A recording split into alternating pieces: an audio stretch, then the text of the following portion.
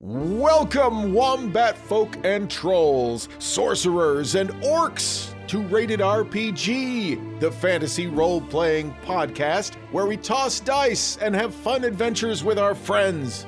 This is the Valley of Green Gold, Episode 6. In Episode 5, we met Brad's character, Silbeth Orist.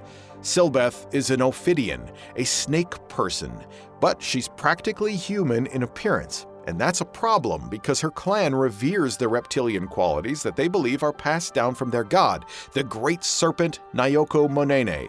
The more snake-like you are in the clan, the higher your station. Something else that Ophidians are known for is the lack of emotion. In their creation story, the great serpent stole their emotions to protect them, and when Silbeth reveals that she has emotions, the queen casts her out of the clan, saying that she's a danger to them all.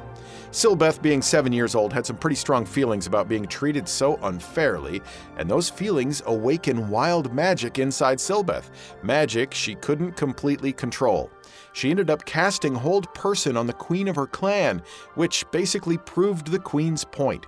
So then Silbeth ran away. Into the jungle she went. She went down to the river. She talked some people into giving her a ride in a canoe, and then she found an abandoned encampment where she discovered a rusty old chest containing a luscious fruit pie and a turkey call, thanks to a gift from Duke Jason of the Grand Duchy of Smirt. Huzzah! She's in the middle of a 10-day walk now through the jungle to get to a larger settlement where she hopes to find people to help her survive. And in the dark of night, she's about to be pounced on by a vicious jungle cat. We've rolled initiative. Brad, what did you get? 12. All right, Brad, Silbeth gets to go first. I'm going to hold my action. How much have I figured out about, any natural magic abilities or anything like that I might have at this point? You've been playing around with that over the last few days, and you've been able to spray poison out of your hand. Okay. But that's the only thing so far. I get a gut instinct that maybe I have other kinds of affinities with beasts or animals. As the cat approaches, I feel something surge up in me, and I cast out some magic that could help me befriend this beast. An animal friendship, as it were. What do you say to this jungle cat as it creeps? It's wiggling its butt. You know how cats do that. It's going to pounce on you. What do you say? Right. I say, "Hello, friend. We can help each other. I will help you find food if you do not harm me." It stops. Its eyes get really big, and it says to you, "Food? You are food. Food want to help find food?" I am not food. I am friend. Friend? Friend find food? Yes. Friend find food? Yes. Do I have anything on me that a jungle cat would eat? You have some bits of dried fish, but it's sort of like your emergency rations. Yeah. Well, I have a feeling that if I can actually bond with this jungle cat, that might be a great thing. So I'm going to offer it the fish. Okay. It greedily nibbles up the fish bits that you provided it, and it rubs its cheeks and the top of its head against your knee as you sit up to hang out with this jungle cat that is now your friend. Excellent. And I say, "Remain my friend, and we can hunt together." Ah, hunting friends. Yes. I like hunting friends. I mean, not hunting my friends, hunting with friends. I pet it, scratch it a little bit. Oh, it likes that a lot. It says, "Where we go now?" We follow river. Ah, river, this way. And it starts walking to the south. It's not taking me to the river we came from? No. It's heading south. Okay. Because you're a few days into the jungle now. You're halfway to this other settlement, which is built along a different river. So it's probably taking you to that river. Okay, I'll follow it then. You're moving at a normal pace through the jungle. It is dark, but you have dark vision, and the cat is leading the way, so it's not an impossible journey. I want you to give me a survival check with advantage because this little jungle cat is helping you. 21. Excellent. Over the course of your journey south, you and the jungle cat work together to survive the jungle as a team, and it works really well. But after a couple of days, the jungle cat says to you, "Where are we going? You look for more friends?" Yes, I'm looking for friends. Other friends as well, yes. Humans. Humans? I no like humans. Will you stay nearby? No. Have to go home. Where I live. I go too far into other cat territory. Get hurt. Okay. Do you have a name? My name is Silbeth. Name? No name. Okay, I have liked being your friend. Maybe we'll meet again someday. I like friend too. Goodbye, Silbeth. Be well. And with that, the jungle cat prances off to the north, back to its home territory. You gather from what the cat told you that this human settlement is to the south, and it probably won't take you more than a day to get there. Okay, I'll keep going. You continue on through the day. The jungle weather is hot and sticky, and the rain is intermittent and annoying.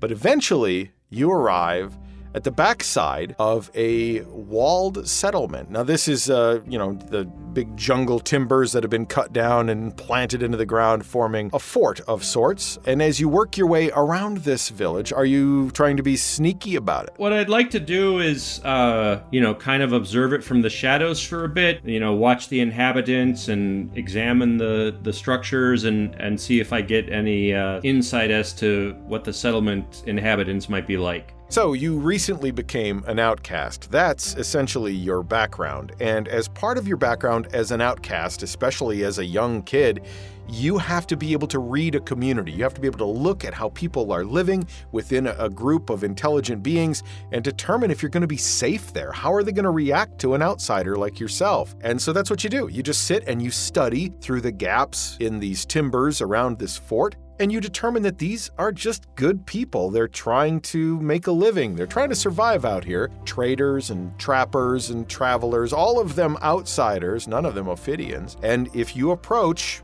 you'll probably find people in there who will be allies to you. How are people getting in and out of this settlement? So there is a pier, a small pier along the front side where it faces the river, and you approach it from the back side. So the front side is where the gates are to get into the village. Through the jungle, I'll walk around to the front side and approach the gate. Are you being stealthy or are you just walking right up? I'm just going to walk right up.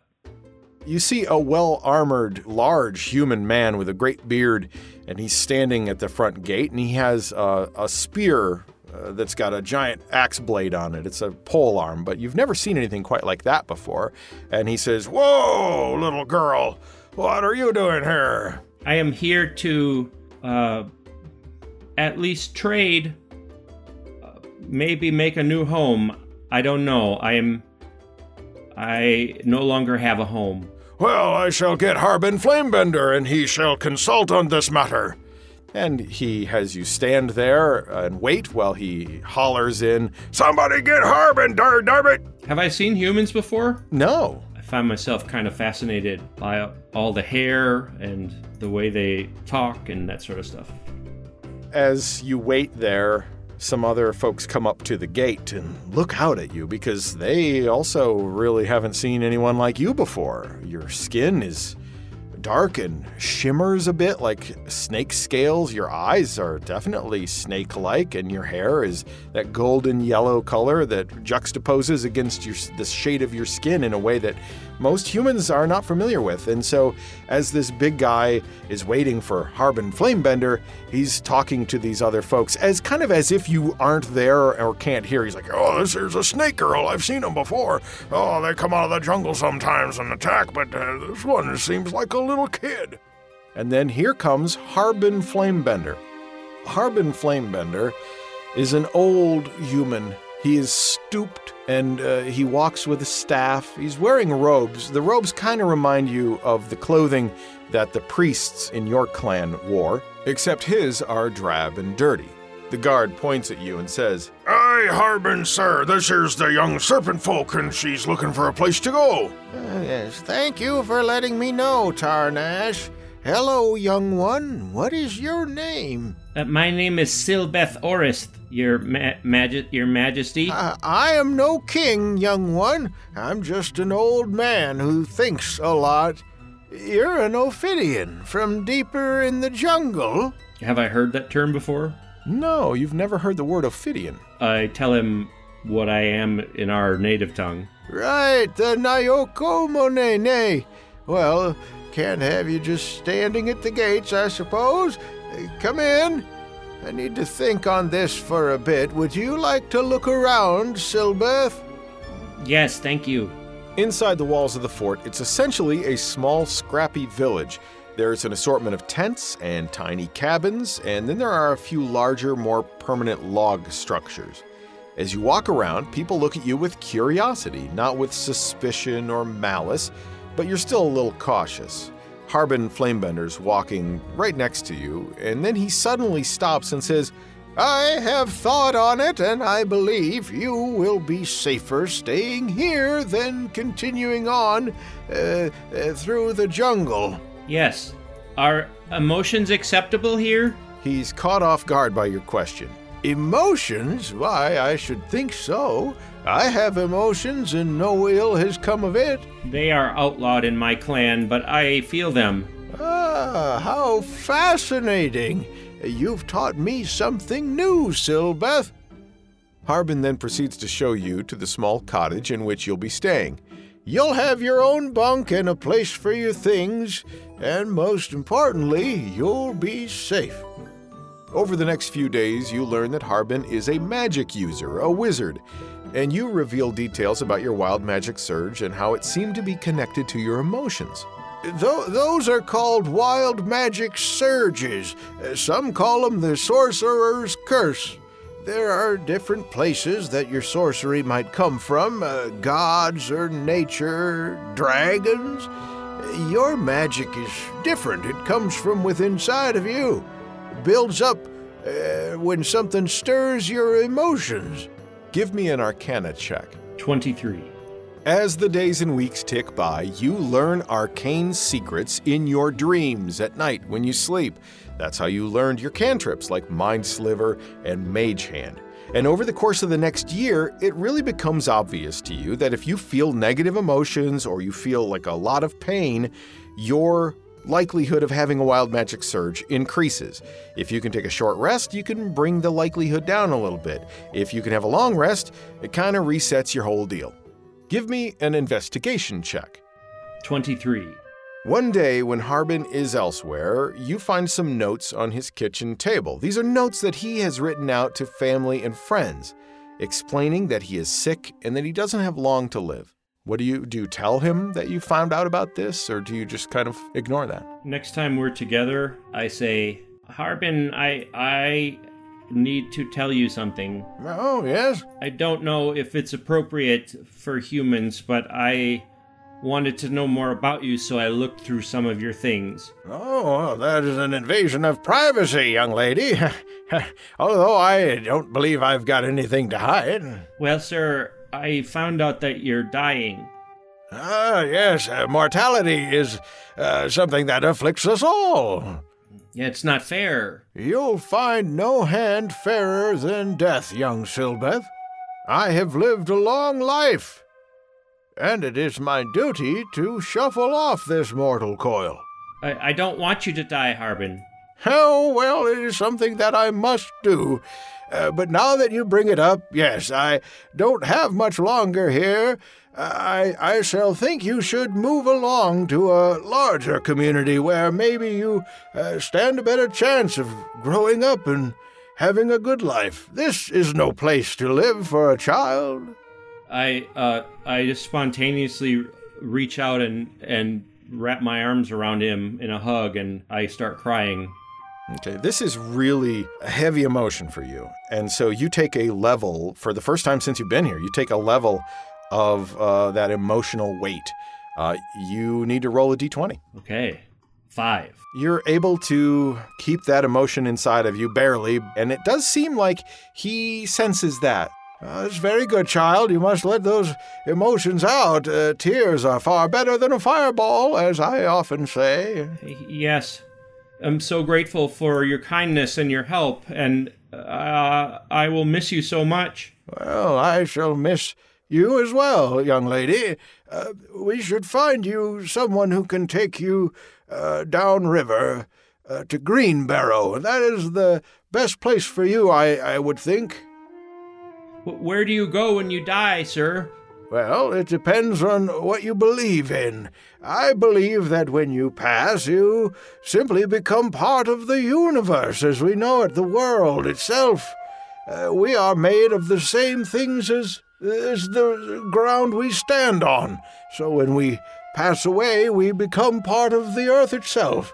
Does the Great Spirit Serpent do that for you? I'm sorry, but I don't believe in the Great Serpent. Maybe I don't either. I'm not a priest, so don't tell me you have problems. I find that funny.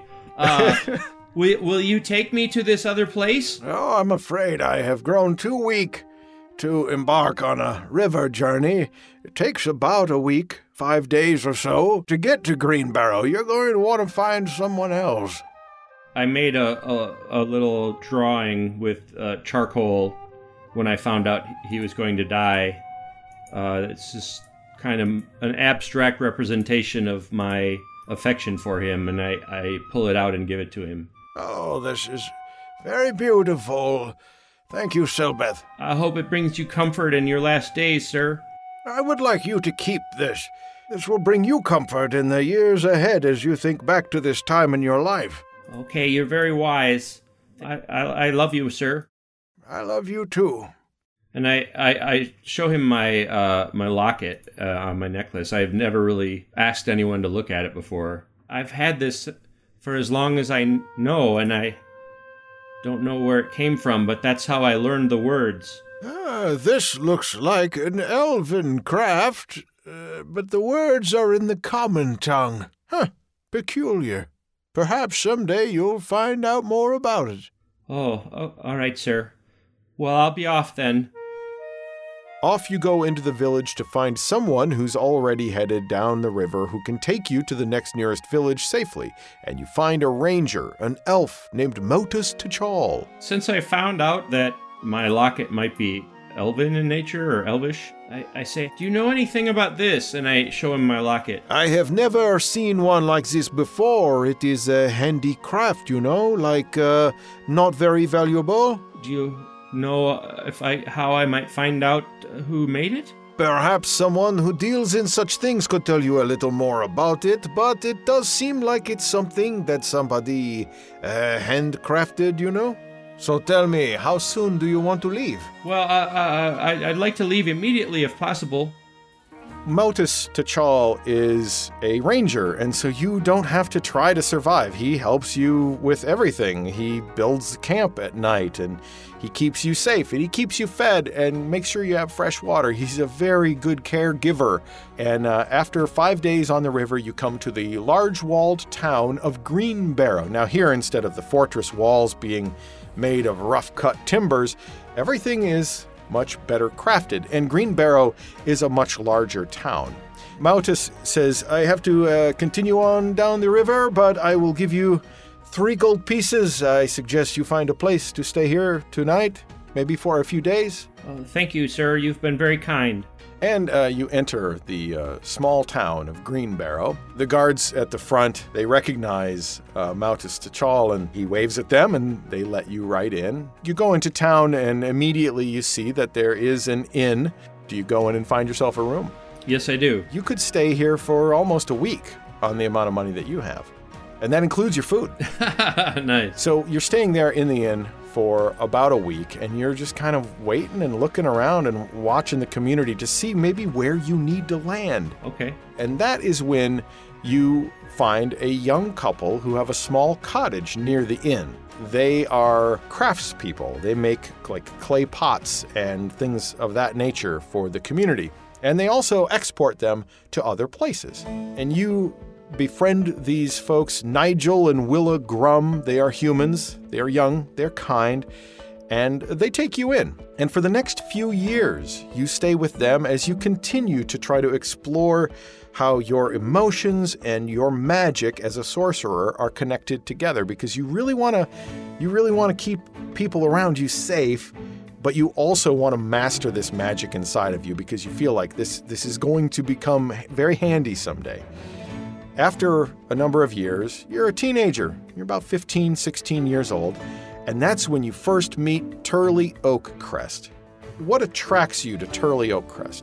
Well, I noticed that she is very self-sufficient and confident, and I haven't necessarily met a woman who is that confident before. She is a bit of an explorer. She's somewhat of an archaeologist. She is sensitive to other people in a way that really is intriguing to you. She doesn't like plunder tombs and, steal things from tribes. She trades, and that's how she makes her living. She stays in town for a couple of weeks, and so you guys hit it off, and she has met Ophidians before in her travels. And so you guys are able to carry on conversations in your native tongue, which is something you've not done in years. You're actually not very good at it anymore. But she tells you that she's heading back to Baxter. It's a huge city on the East Coast. She's going to head back to Baxter. She's going to sell some of her things, and then she's going to get on a ship and she's heading to Crow Island because that's where her parents went. Her parents live on this faraway island. And they sent her a letter. It said, it's great here. You have to come here. There's all kinds of opportunities, and there's, you're gonna love it here. So she says, okay, well, I'm gonna go back to Baxter and I'm gonna go see my parents. What are you doing? Do you live here? I have been here for several years, but I don't know if I really consider it a home. Do you need a companion? She says, sure. If you want to come with me, give me an insight check. 19. You get the feeling that she has romantic feelings for you. Yeah, and I've been feeling something as well of that nature. You notice that this positive feeling, the nervousness and that feeling of attraction, that does not add to your emotional burden that's the wild magic surge is tied to. Okay. And she agrees. Yeah, let's go. Let's come with me to Baxter. We'll just at least travel together. You can see more of the world. Yes, I would like that very much. I would like to spend more time with you. Yes. And as you embark on the river at first, and then after you take the river for a few days, you get off on a road and you get some horses. It's weeks that you spend with Turley on the road. And in that time, you share everything with her. You tell her about everything, and she opens up and tells you about everything. And you both come to realize how much you have fallen deeply in love with each other. Yeah, as we get closer, one night we're together, just around the campfire, and I say, I have learned the phrase from my locket, and I show her this locket. I say, I have said I love you to people before, but I don't think I really knew what it meant, and I think I love you, Turley. And she says, I love you too, Silbeth.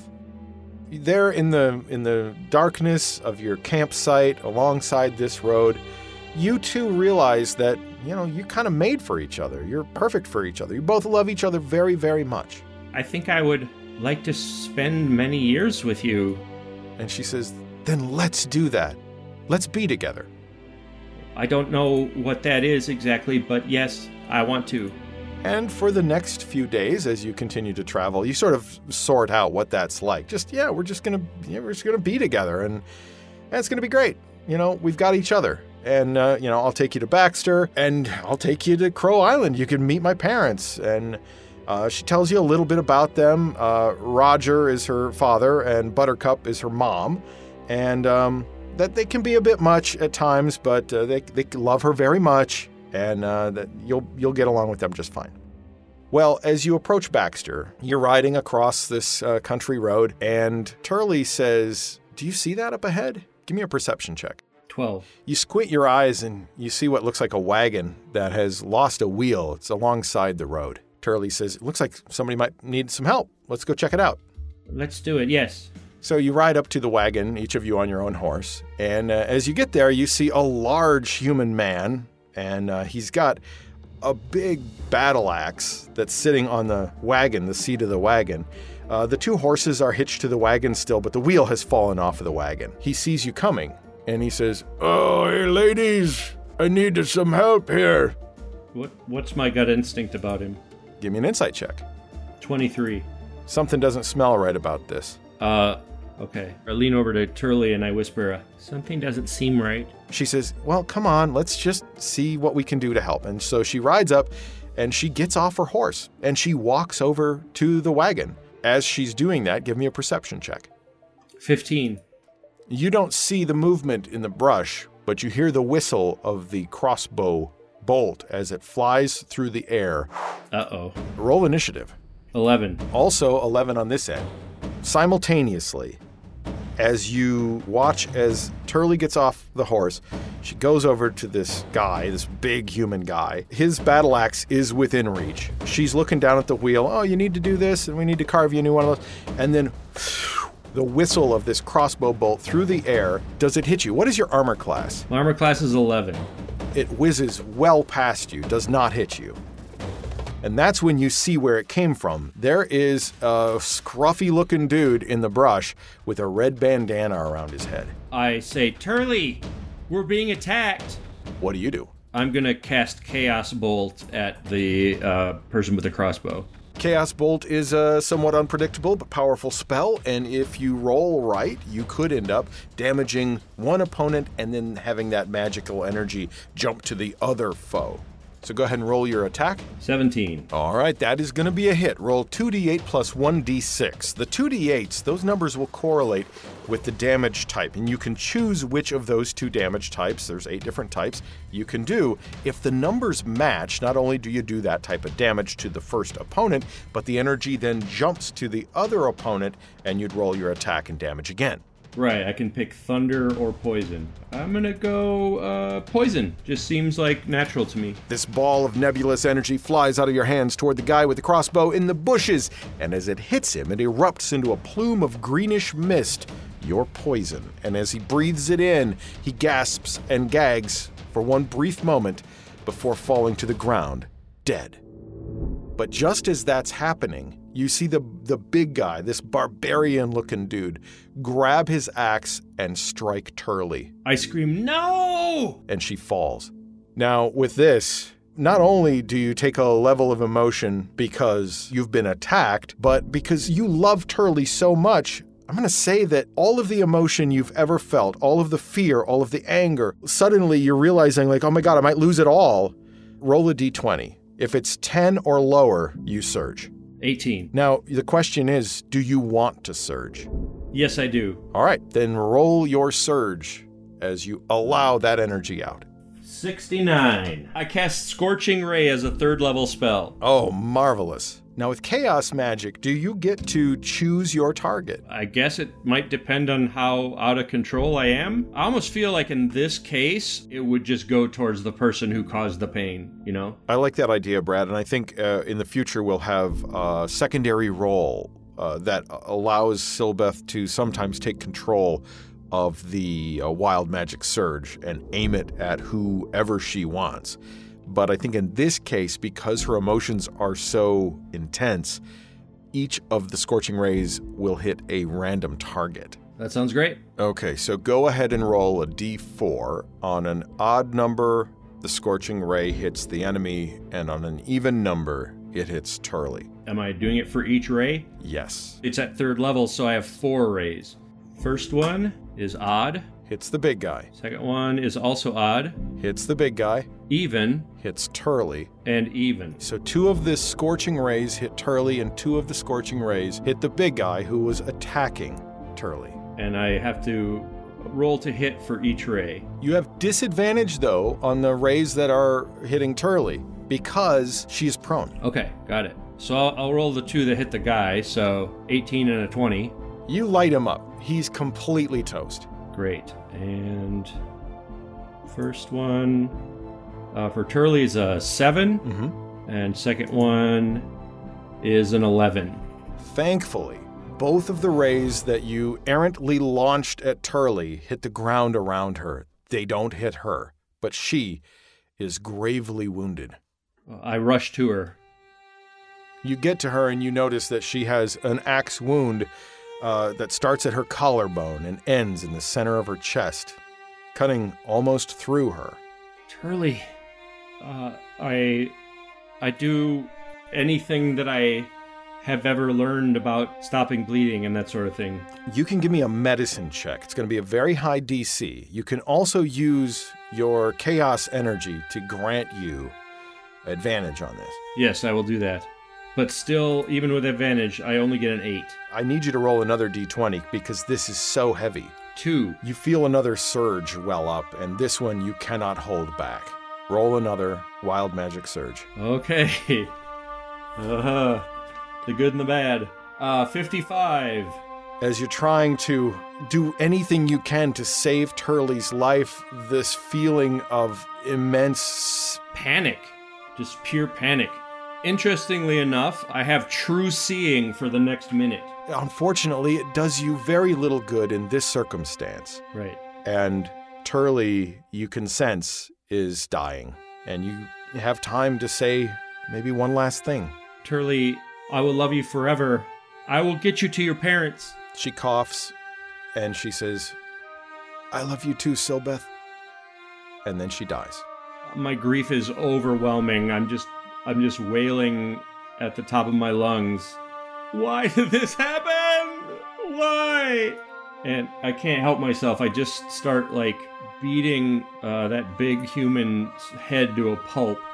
So as you're doing that, up rides 2 gentlemen of the local constabulary. They are out on patrol, and they happened by, obviously, a little bit late. But as they see the scene in front of them, they stop their horses, and one of them says, Oh dear.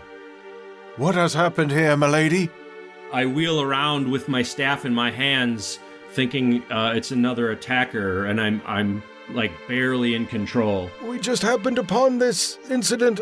We mean you no harm. I'm so emotional, I feel the possibility of another surge coming on. I try to fight it. all right, roll a d20. You've been able to calm it down to a point, so 5 or lower, you surge. 10.